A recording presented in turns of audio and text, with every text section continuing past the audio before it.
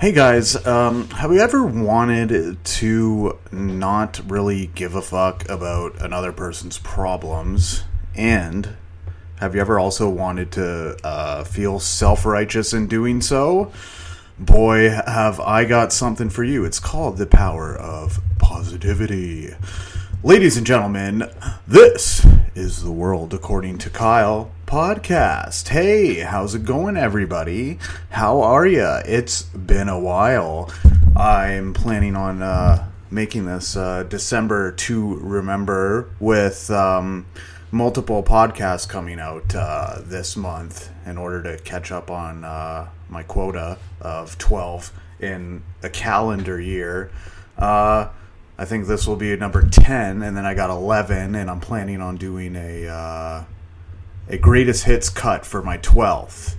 But don't you guys find that with like this power of positivity movement? I mean, like, I'm always too grounded in reality to believe in anything that is outside of what is really real. But by and large, I find that a large majority of the people involved in these motivational or power of thinking what's possible into reality it's really just a way to not give a fuck about anybody else's problems besides your own, and in anybody else's struggle and the people that you affect during those lives, interacting with each other. Like I find it's a little selfish. It's a little, if you have a self-absorbed worldview and you want to cut other people out of that, then I guess you can just say they're negative to what you want to accomplish. But this whole positivity and negativity thing is kind of like, so who died and made you the moral arbiter of all that is right and wrong, if you know what I mean? I didn't. So, like, what are you saying? Like, you're I know that people like to deflect what they feel like they are doing, and oftentimes I feel like I feel like I'm being I'm judging them for doing something. But I mean, I just look at reality as it is and not try to add any layers of bullshit on it. You know what I mean? I always find, okay, if you feel like you're some self-righteous person that can be able to qualify what is positivity and negativity. Like, it's all, what it all comes down to is it's just a bunch of horseshit people. And some people like that. Some people need motivational help, motivational speakers. They need to be able to they need that to be able to get into the rhythm of whatever they're doing. But that's simply not me, and it's never been me. I've always wanted to find the truth at all costs, which would include those that are whether they are or aren't beneficial to my end goals and what I want to do with my life. You just gotta kind of accept certain truths. A point at which the anti-vax movement has really gone beyond at a astonishing rate. Like, and the thing is, like, I used to be very libertarian minded. I'm very pro freedom. I think Canada is a place where we give up a little bit too much of our freedoms in order to feel safe, and in order to feel like we're somehow better than America. Like I think like if we need to be competing with America by using the better infrastructure or the better ideas that America has in downplaying their more negative ones. And I said it at the beginning of the pandemic that this was a bad look on the United States, and it was kind of just what didn't need to happen, because like I feel like Canada is a place that has been kind of like we need to be competing with America, and the way that Canada is structured.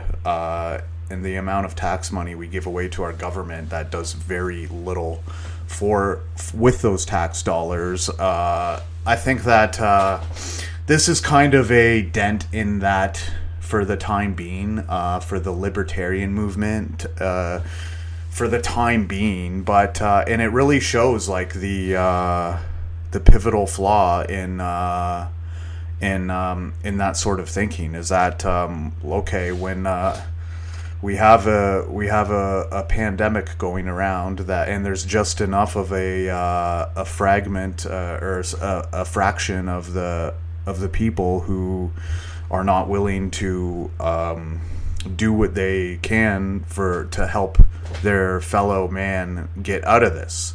And really, like you see the places without the freedoms, and they're the ones who are having less deaths, less ICU, less spread of the virus, and admittedly, like it's a flaw. I mean, I don't think there's any real way of getting around that, and there's no real way of sugarcoating that into something better.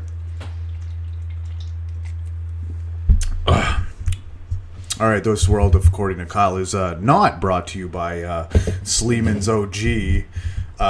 Not brought to you by Sleeman's OG. It is nice though. I am admitting. I'm recording this on at exactly 1 p.m. 1:01 p.m. On Sunday, December the 19th.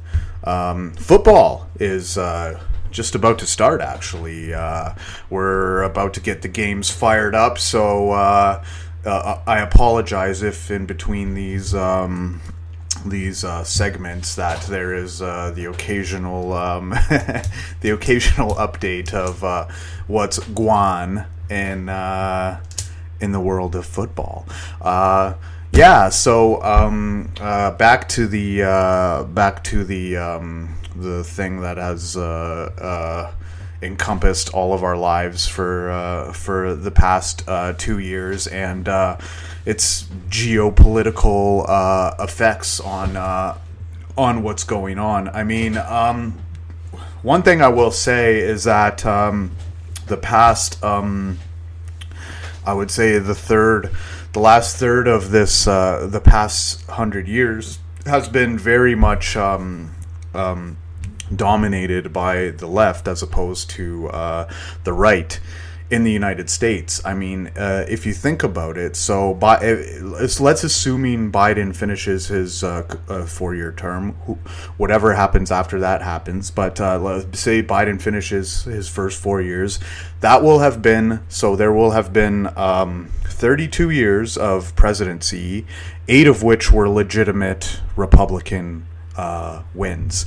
The other 4, which the Republicans were lucky and they took to court and ended up was the Bush second term, where he took the ruling to court with the Al Gore, and it was just close enough where they were able, even though Bush didn't technically win, they were still able to get him in office because it was close enough.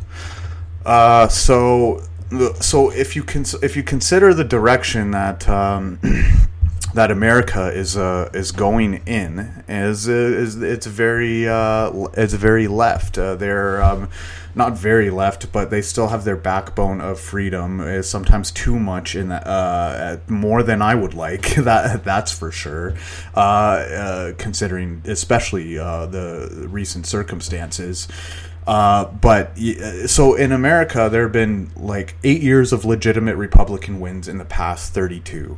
Now, call it 12 because you did end up shoehorning Bush in at that frame of time. But I feel like the country's mentality is really kind of going in the opposite direction. Now, it's tough to say for me, like how much is too much, but I mean, like in Canada, we need to embrace some of the framework that America has in order to make our country better and make it more innovative. We need to look at what America is doing. And we need to look at the good things that they're accomplishing and go towards that. And I really hope this doesn't linger on too much longer. But if it does, I mean, Canada might just politically pivot in the completely other direction than it needs to be. Like this past little while like the left was kind of having more more and more say over what's going on in the United States, Canada's right should have been having a better say in what's going on. And you can say Harper. Harper was what did Harper do what did Harper do for entrepreneurship in this country? What did Harper do for business? What did he do to reduce red tape? What did he do to reduce taxes? What did he do to make it easier to create a business in Canada? Absolutely nothing. So he wanted more red tape. He wanted more government intervention. He wanted he wanted all those things. This is not Canada had a definite wasted opportunity with Harper to make Canada more friendly for business and a better place for businesses to do business and be. Canada, what we need to do is we need to start creating these life-changing ideas and these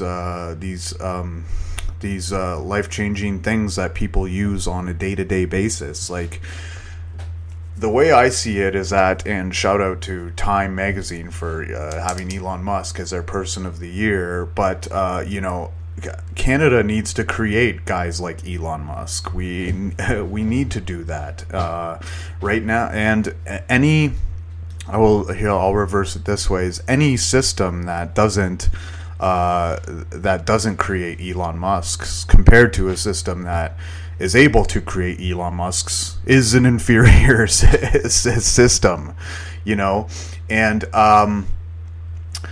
and it's kind of a little disappointing that you're seeing everybody try to do what Elon Musk is doing. You know what I would do, and this would be like the biggest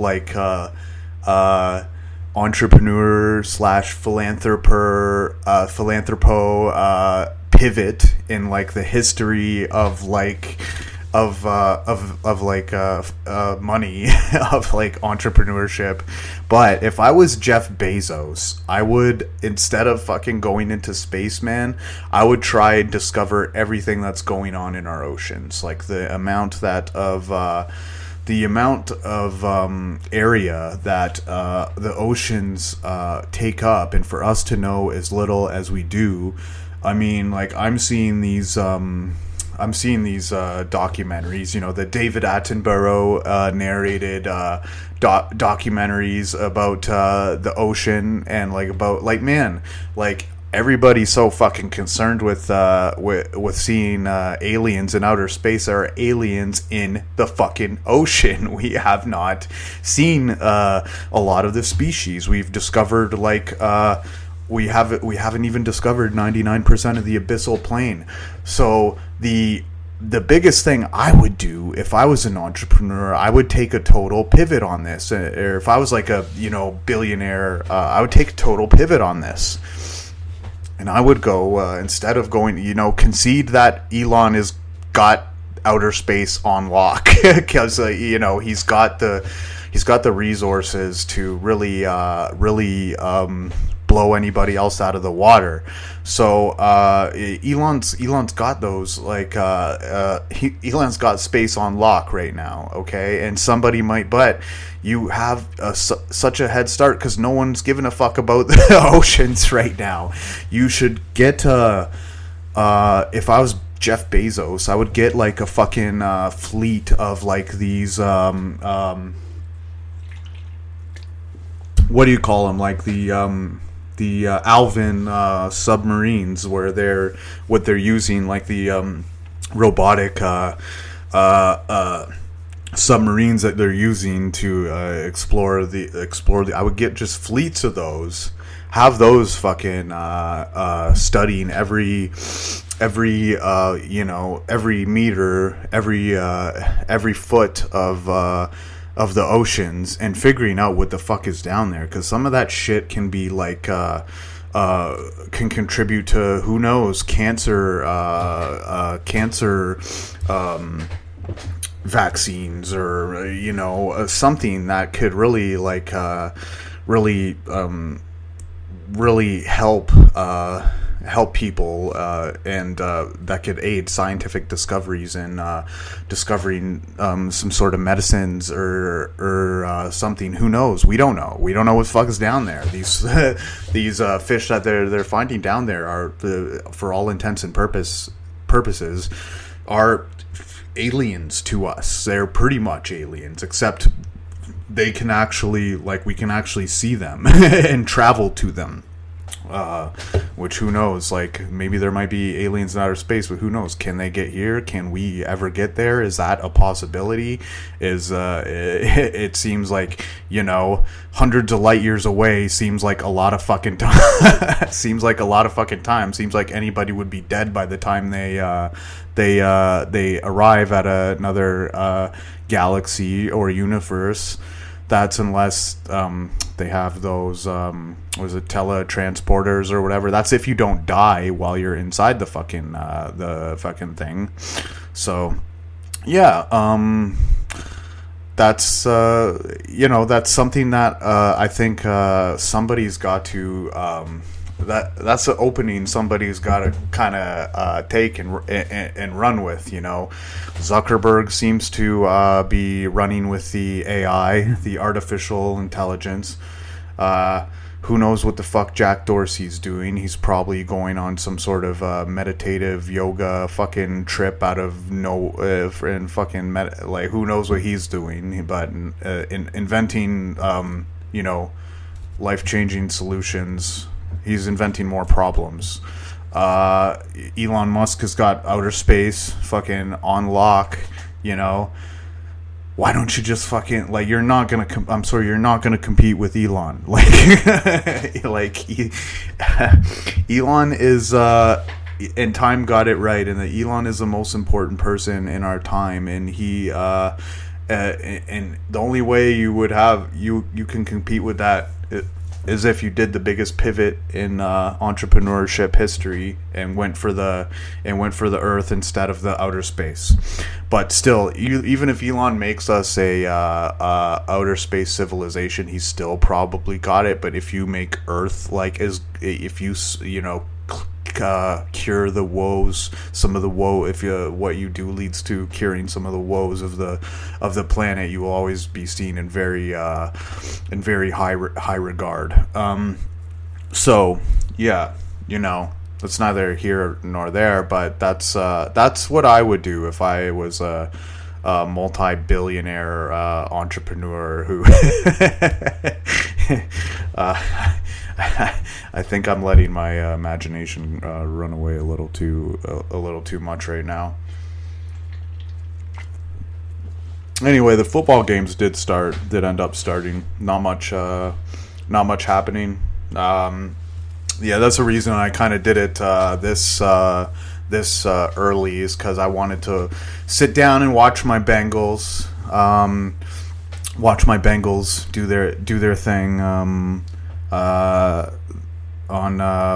They're playing at the later slate of the afternoon games, so I kind of wanted to hammer out this podcast while the earlier slate's going on. It's been a very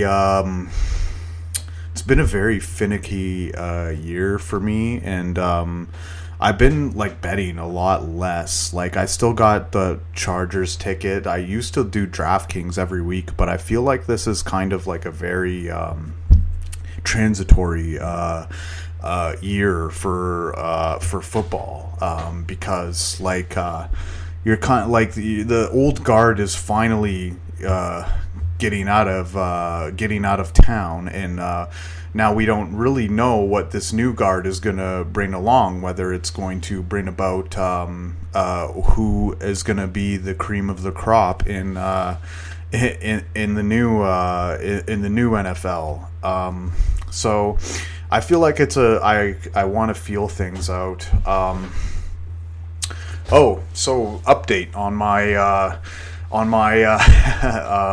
$500 bet. I bet here's an update. I bet someone $500 that the Ravens wouldn't make the Super Bowl for 2 years. That the Ravens would not make the Super Bowl for a 2-year period. And so far, I'm okay with that. I'm okay with that bet still. So that's that's something I don't mind. I don't mind having that. Maybe I'm a little more like I thought the Ravens kind of would have imploded by now, but I mean, overall I feel like it's kind of a fair place to be. I don't hate the position that I'm in, that's for sure.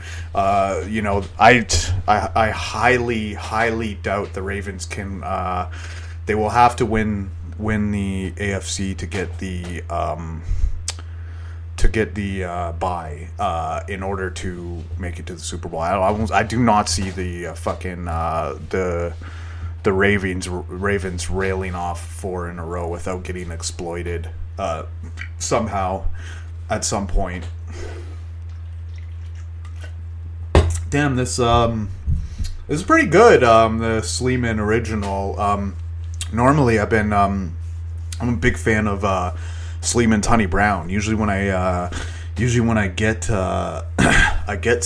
Sleeman's, that I usually go with the Honey Brown variety. I find it's just a little more flavorful, and every now and then I get that. I was at Walmart though. Not gonna lie, they didn't have the greatest selection, and felt like a Sleeman's afternoon. So it's pretty good. I'm not gonna lie.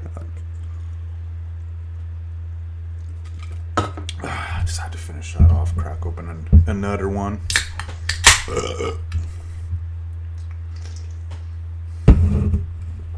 All right, so yeah, football. My bet. Yeah, I'm not worried. Officially, still not worried. We'll see. We'll see in a couple weeks. We'll see when the playoffs get started. It seems pretty wide open. Like, it's not like I would say it's not like I would say anybody can get out of the AFC. I wouldn't be surprised if anybody got out of the AFC, but for the Ravens to like kind of pull it all together, and Lamar to have such good games where he's not going to be able to get exploited for his passing deficiencies, that I feel pretty good about my bet. And next year's the big year, though. I feel like the Ravens really really went to ham in the preseason. Like, really wanted to get this preseason win record. And they got the win record, but J.K. Dobbins was a sacrifice that ended up getting made in the pursuit of that preseason win record. So I felt like maybe things might have been a little bit different had J.K. Dobbins been at the helm, you know what? I think like it provided a good segue for me to talk about where experts are getting it wrong. Like for all the, I think like two teams that messed up, and this is kind of it might be a Captain Hindsight sort of thing, but I mean we're looking at the results now, and where the failings of the analytics crowd. There are two scenarios here that two teams that messed up big time buying into the analytics crowd in the 2001 NFL draft. Now, those two teams were, in my opinion, the Bills and the 49ers. Now, the 49ers is the most obvious one. The 49ers they had their eye on Mac Jones. And, I was saying Lance. And Lance has looked good at times when he's been out there, and he's still incredibly young, and he can do a lot of things. And the ideal version of him, the idealized version of Trey Lance in the Kyle Shanahan system will be absolutely incredible. But Shanahan was leaning towards this guy right away, and because I was leaning to Lance, that would have been my pick. But I mean, I feel like the analytics crowd kind of gave Shanahan maybe a harder time than he should, and caused him to maybe overthink his draft pick, because I genuinely think he did not want to look bad, and ended up taking the analytics pick instead of what he truly wanted to do. Because if he did what he truly wanted to do, and he got Mac Jones, and Mac Jones didn't blow you away, but he also didn't really have any glaring deficiencies. He didn't really have, and he reminded, who Mac reminded me a lot of? Mac reminded me a lot of Ben Roethlisberger. When he first came into the league, a very thick frame, pretty athletic, and can turn it on in the right times when he needs to. Now, so that was the number one mistake, and regardless of what anybody says thus far, it was an error. Now we can have a debate about picking Lawrence, and maybe but I mean, I still think Lawrence has all the tools, and Lawrence is, as far as a physical quarterback, and being his arm, his body, his speed, I would still take him number one in that draft. And Jacksonville, what you got to take into account right now is that Jacksonville is a fucking ground up, man. Jacksonville had an exodus from what they once were. They're a shill of what they used to be, that got them to the conference championship that one year when they played New England, and they were up on them, and they ended up Brady ended up Bradying them, and they are a shill of what they were. And their offense, they have some weapons, but their offense is not is not adequate. It's like a bottom third of the league type of offense. So, I mean, like, you can only do... Is that Foreman going in for a touchdown? Oh, did he get it? Oh, I have Foreman on my fantasy team. I don't think it was Foreman, actually. I think it was Williams? Somebody else? Okay. Whew. Hopefully Foreman will come punch that shit in. Okay, so what were we talking about? Oh yeah, the fuck ups in the draft. Yeah, like, so clearly Kyle Shanahan seen something in Mac that I own Deebo Samuel, so that would have been, I felt like a lot better for Deebo had because Mac would have been a plug and play. But I mean, I think Shanahan, like, with Lance, can, like, in Lance's athleticism, I think we'll see how he is. We'll see how he is next year. We'll see how he is next year. But it could be. It could have turned out to be the right play, but I think Shanahan shouldn't have. If he was genuinely thinking Mac Jones, he should just go with your gut. Your gut is telling you something for a reason, and that reason was being he's probably seen how Mac Jones was operating the Alabama offense and thinking, hey, my offense is a little bit similar to this. Oh, Trevor Lawrence in the red zone. They hand it off to Robinson. He gets stuffed. 2nd and 10 from the 11. And so he saw something. He saw, like, maybe like the guys that I have are kind of similar to, like, we got some speed guys and seeing how Mac Jones operated that in Bama with those fast guys, and like, hey, that would have been. I think a lot of San Fran fans that were complaining about he better not pick Mac Jones have to eat some crow on what happened here. And I would. Trevor Lawrence, play action, goes back. Oh, just over the head. He was of Marvin Jones. 3rd down, but. He was covered. He was someone was plastered all over him. I don't even know who's interim for Jacksonville. I don't even know who's coaching right now. A little over the head of Marvin Jones. So the other team in my mind that messed up the draft, and maybe they might not. Okay, wait, here. I want to watch this last Jags play. They handed it off, inside handoff to, so now be 4th and 1.5 yards. Oh, and they're giving it a big spot, so it'll be 4th and 3. They probably kick a field goal. Maybe they go for it. I don't know. Urban would probably kick the field goal there. Tennessee,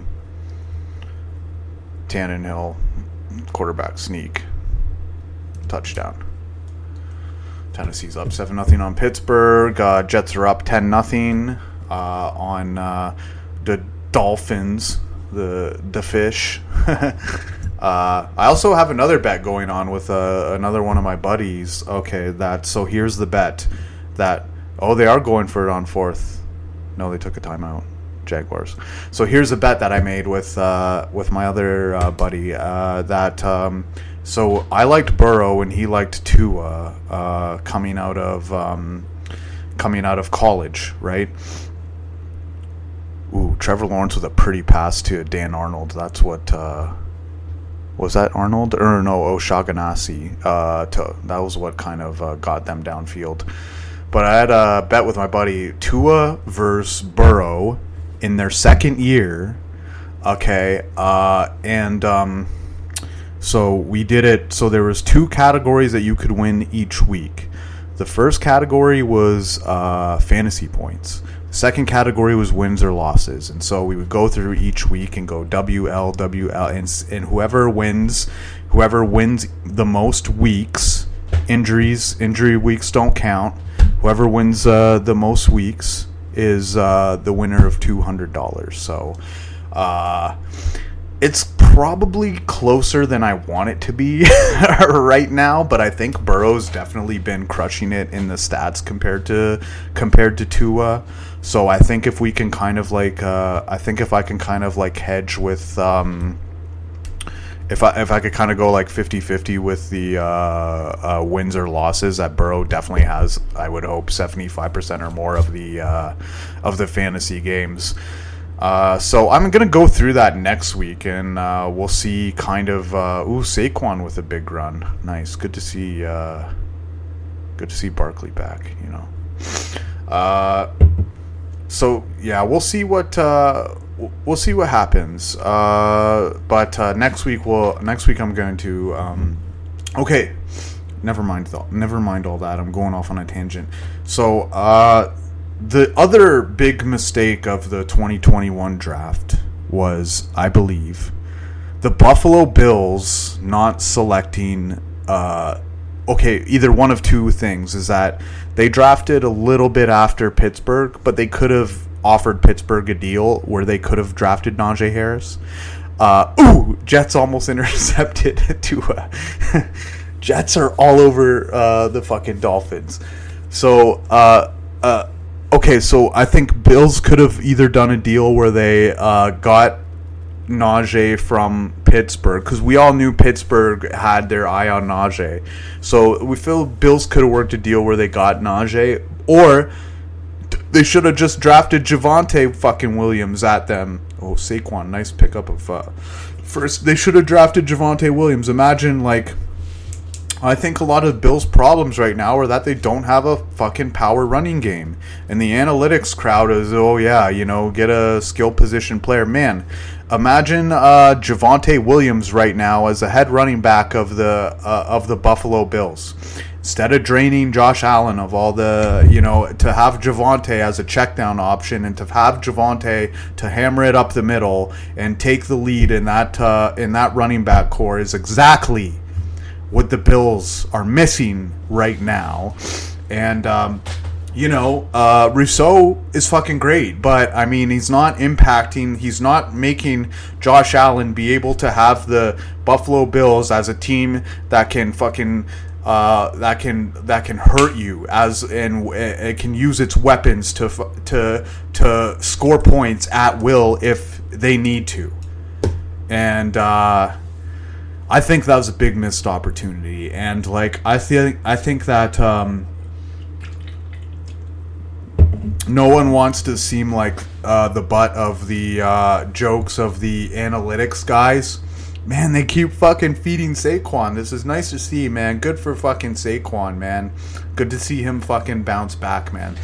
But man, what the Buffalo Bills are trotting out there at running back is not acceptable.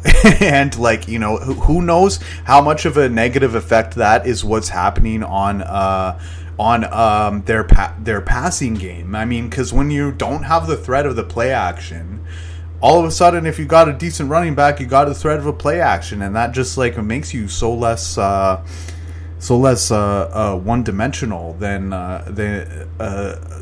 if you just if they know they don't have to, if that's something they straight up just don't have to worry about. And I think Buffalo really missed an opportunity there to Jacksonville did end up kicking the field goal. So I think, Buffalo really missed an opportunity there to, because I thought Javonte was just as if it was a one, oh man, Jacksonville special teams blows the fucking kick return. Houston's gonna run it back. Oh God. Oh, poor Jags. So if Jacksonville is playing Houston here. So fucking Jacksonville. So this is getting crazy for the first draft pick.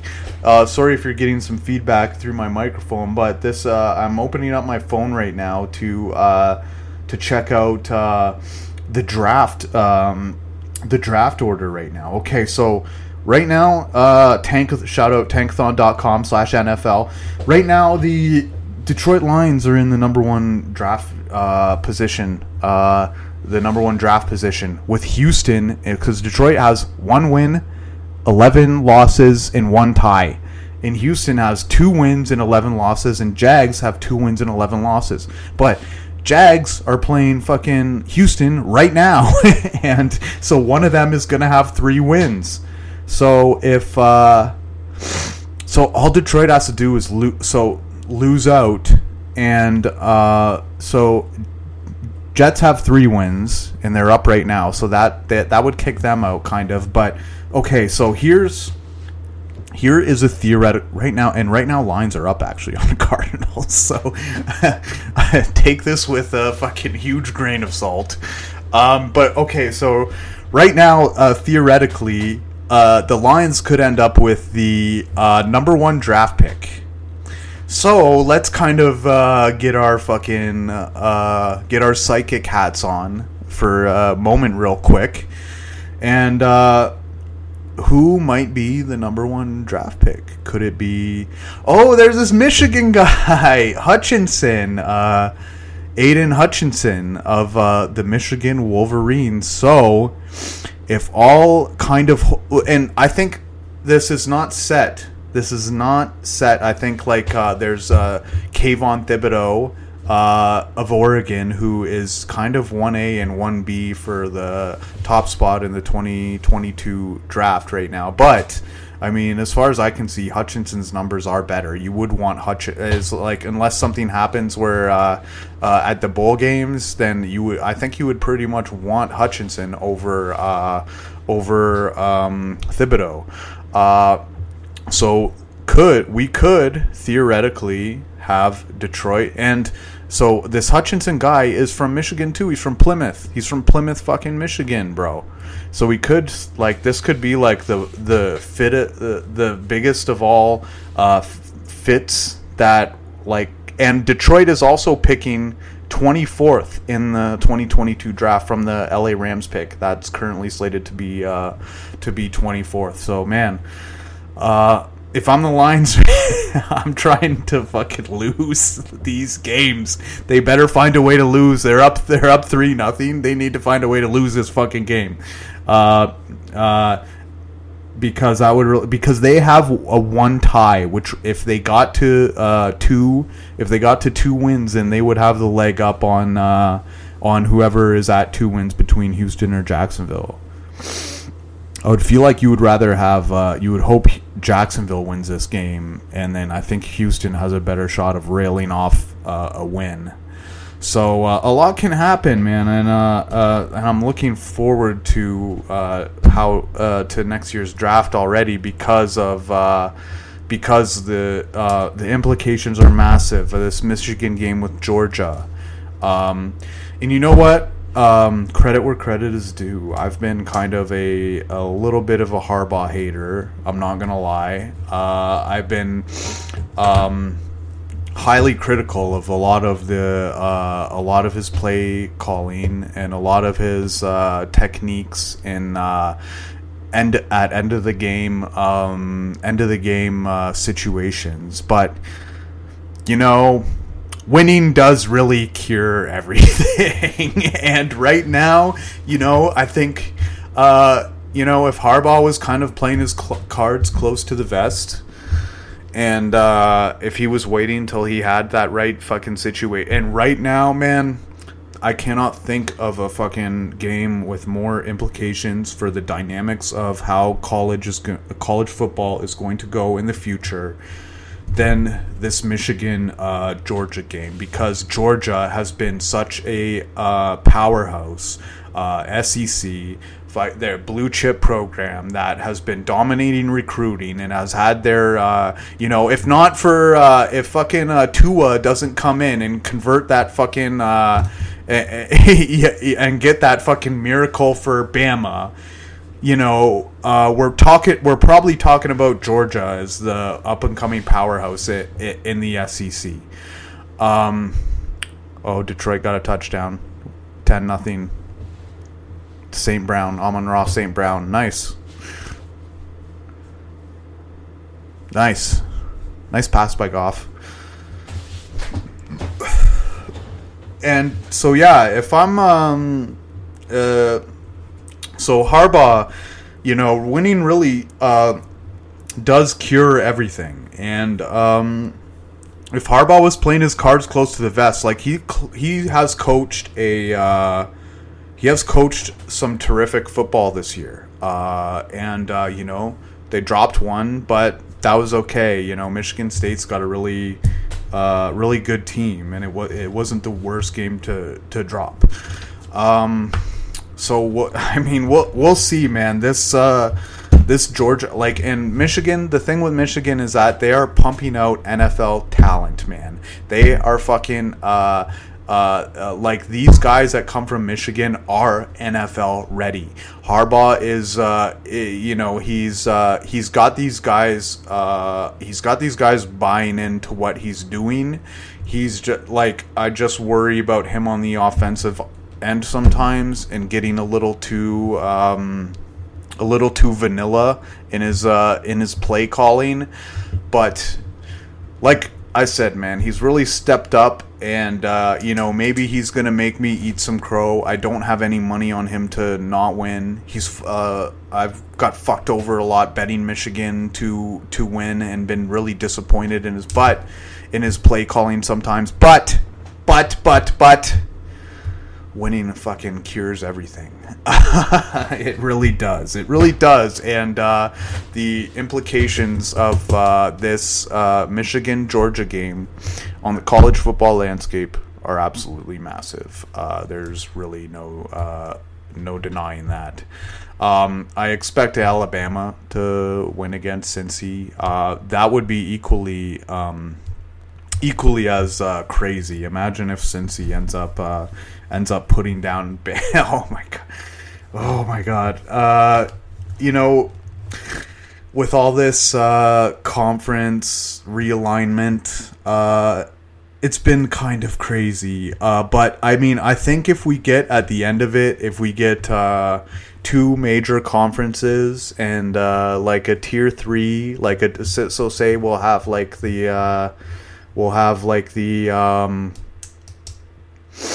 we'll have the Big Ten and Pac-12 and Big East amalgamation, whatever they're calling themselves, I don't know. And then we'll have the SEC, and then we'll have kind of like a Division 3. So instead, where's and we'll have Division 4 also. I think there'll still be Division 4 teams, but I think that's kind of the next logical step with how to have two main, because that way if you have a Division 3, then it's just if a team in the Division 3 goes perfect, they're still playing probably pretty good games. They're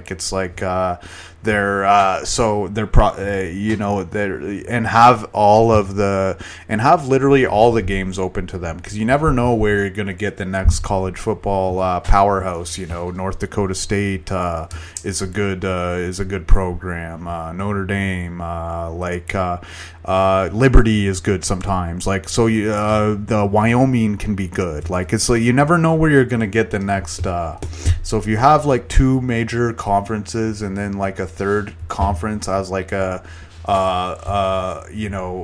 that isn't one of the mains, but you can it still has a lot of talent out there, that's probably the best option for college football in this era of transfer portals and NIL. Man, Tua is fucking throwing up some goddamn beach balls right now. Holy shit!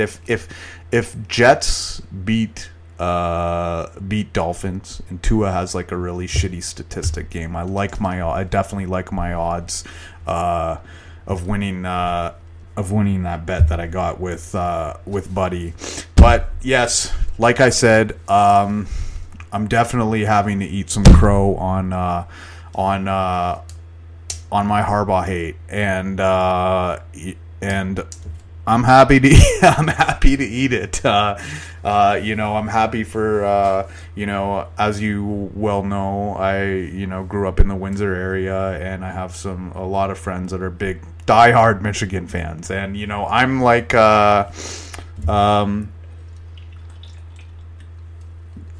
I'm not a diehard fan. I like Michigan when they're doing good.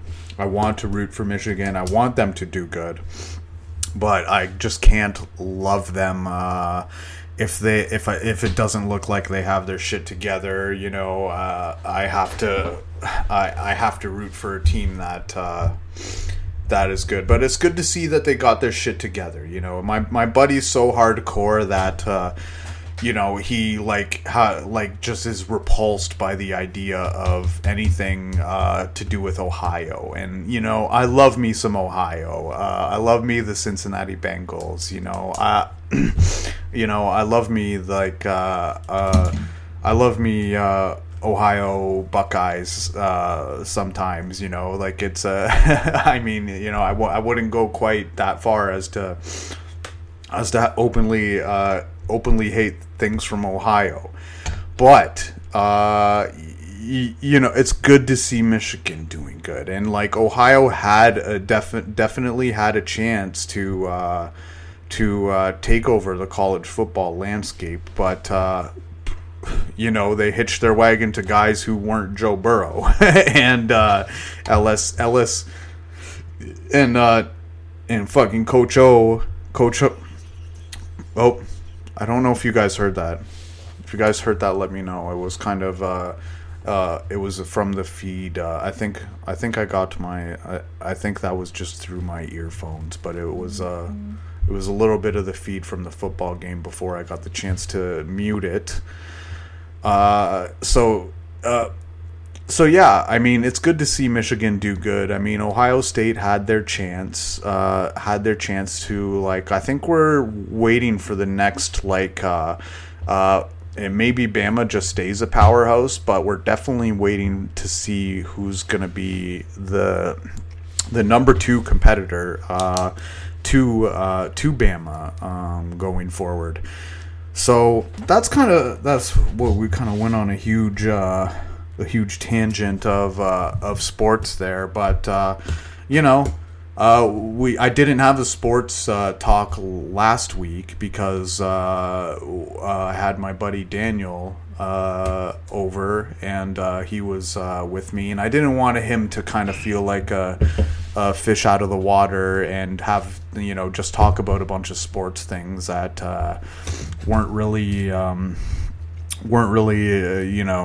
what he could offer anything on, because I'm a big sports head. But I'm gonna have Daniel drop by next week if he's available, and we'll have some. I'm gonna have him bring up some discussions, because he's kind of a, he's got a lot of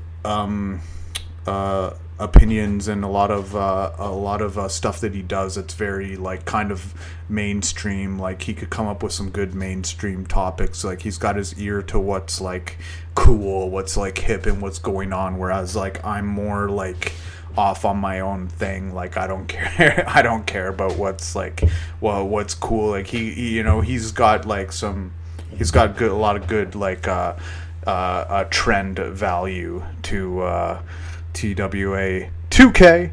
Oh, Trevor Lawrence with a dime to Jones Jr.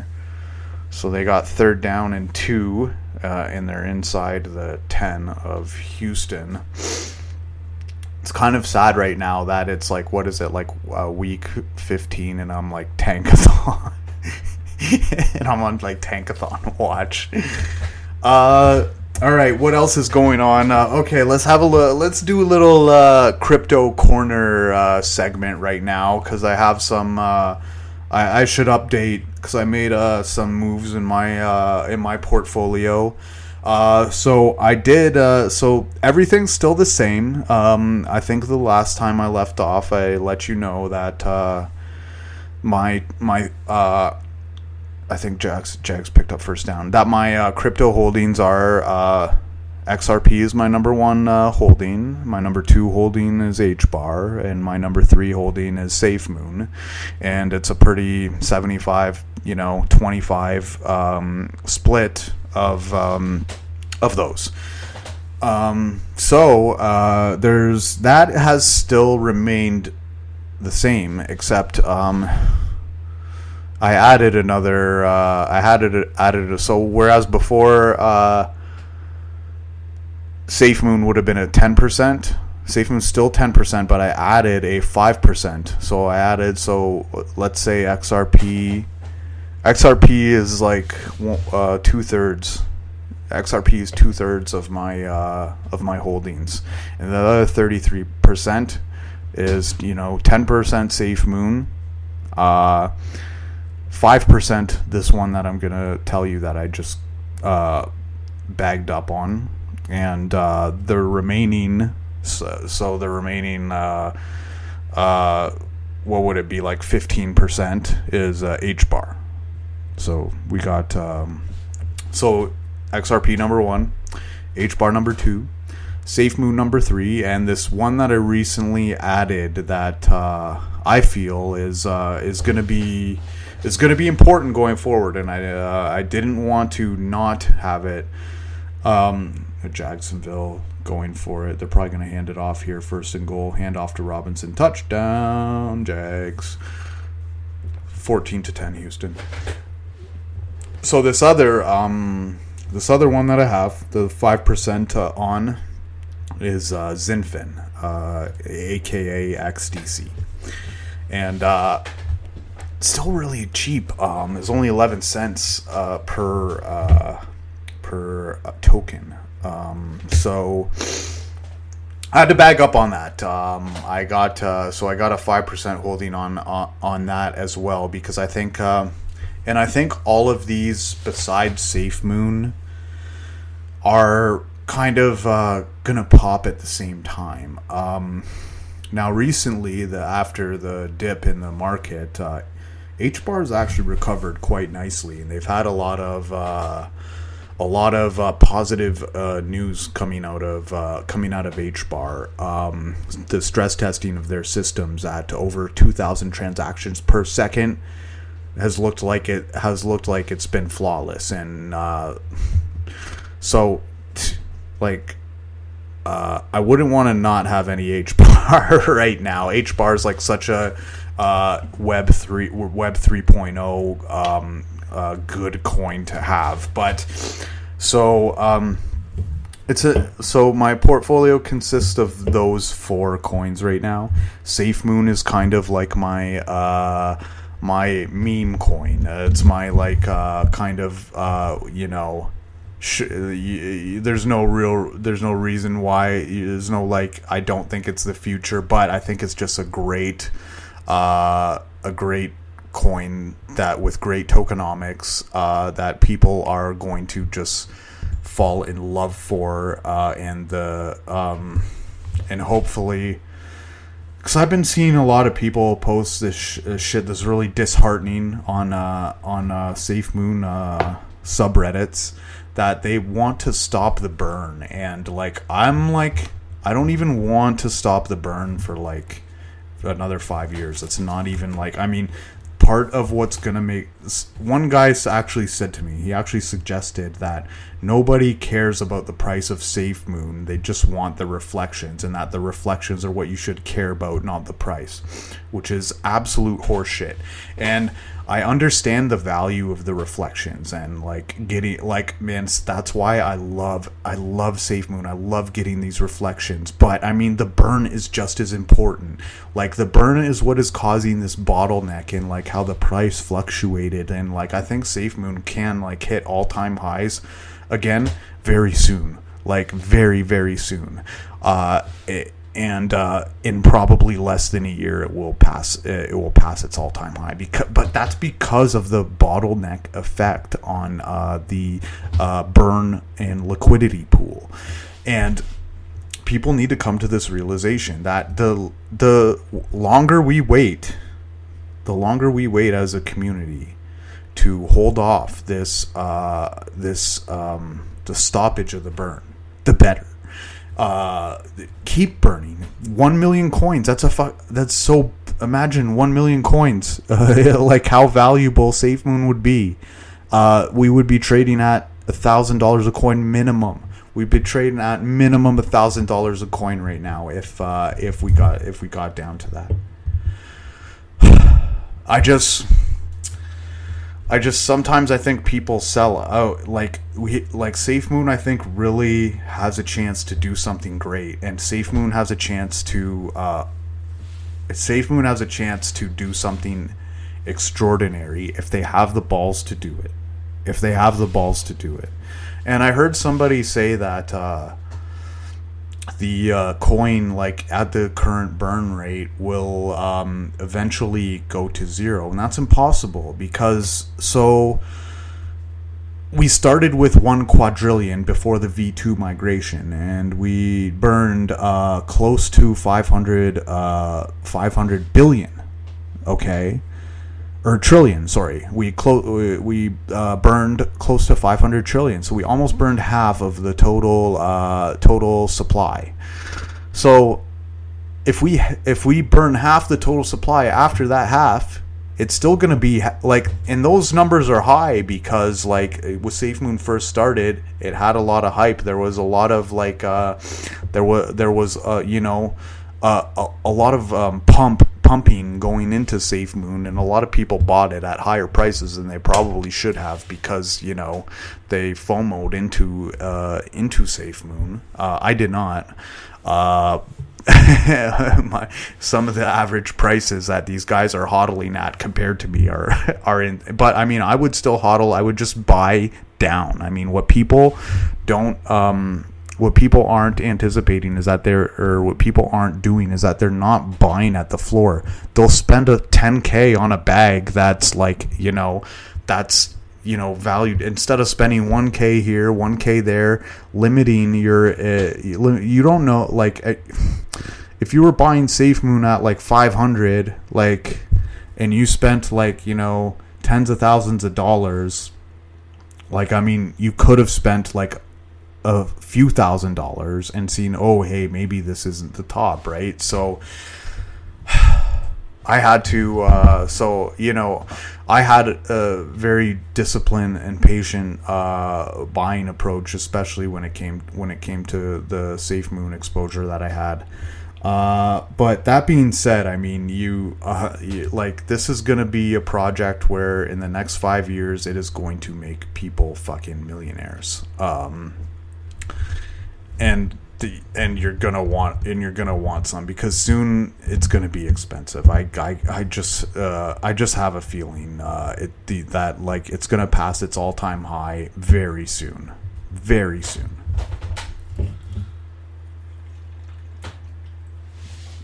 So that's my crypto corner. I mean, nothing. I will say, I did migrate to V2 from V1 SafeMoon, and everything went well. There was one issue though. I was using a Galaxy phone, Android system. Let me know if you guys have had these issues before also, I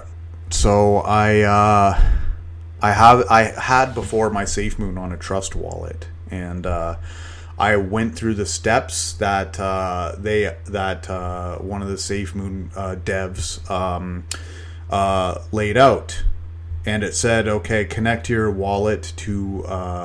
Trust wallet to this site, and I tried to, and it wouldn't work, so I had to move my coins over to the SafeMoon wallet in order to complete the transaction.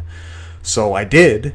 But what I didn't realize is that if you don't have your seed phrases uploaded from the Trust wallet, that they charge a 2% fee if you're moving from the Trust wallet to the SafeMoon wallet. So watch out on that. If you guys have V1 coins, make sure that you're just try everything you can to get them going through Trust wallet. And if you open up a SafeMoon wallet, then what I didn't do right away was import my seed phrases from my Trust wallet in order to make it make both, because I never want to put my seed phrases in somewhere, multiple places, in case they get hacked or something, So that was kind of my understanding of why I didn't import my seed phrases. Anyways, That's it, guys. I'm going to continue along with my football watching. Just a quick TWA2K. I am going to have one going on next week. A Christmas, a TWA2K Christmas special. I'll make sure to bring my eggnog, and so I'll see you guys then. Hope you guys enjoyed. That was the World According to Kyle podcast. Take care, y'all.